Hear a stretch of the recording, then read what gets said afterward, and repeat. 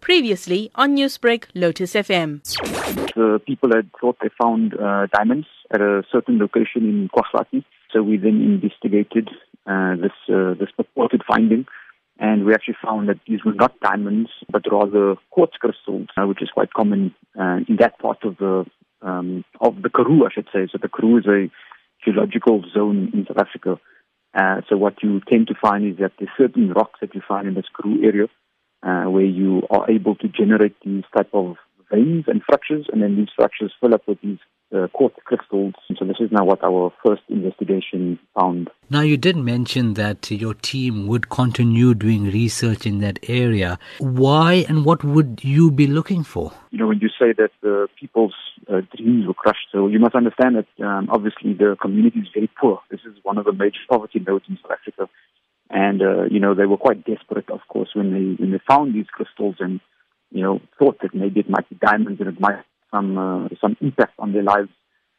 So what we have to now do as a Council for Geoscience is that we are mandated to actually work towards the national development imperatives of the country. So usually that means we look at geoscience, fundamental geoscience in a certain area, and how that can benefit communities such as KwaHlathi and other areas in South Africa. So what we will do now is, we obviously we've engaged with the community, and it's not just the diamonds, obviously, that we spoke about, but there's a lot of basic services that they require, such as groundwater. They also need arable lands and many other natural resources in that area to support their livelihoods. Is it unusual to perhaps find the quartz crystals in that area, and does it have any value of some sort? It's not unusual, very common to find quartz crystals. Silica is one of the most abundant elements in the earth, the crust as we call it now, so just say the subsurface. And generally what happens is that as rocks form, you can kind of imagine the evolution of rocks moving and forming and evolving.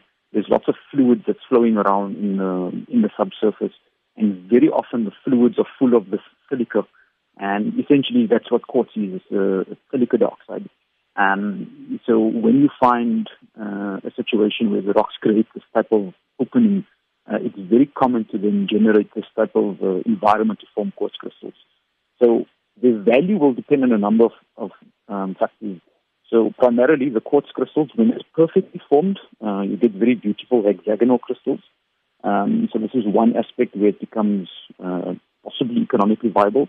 And then secondly, if it's clear, so if you imagine the fluids flowing around through the earth, it's very common where you might get some impurities, so perhaps a little bit of iron or a little bit of manganese or something. And as soon as you get that into the fluids, the quartz crystals actually are not clear, but they rather take up a color.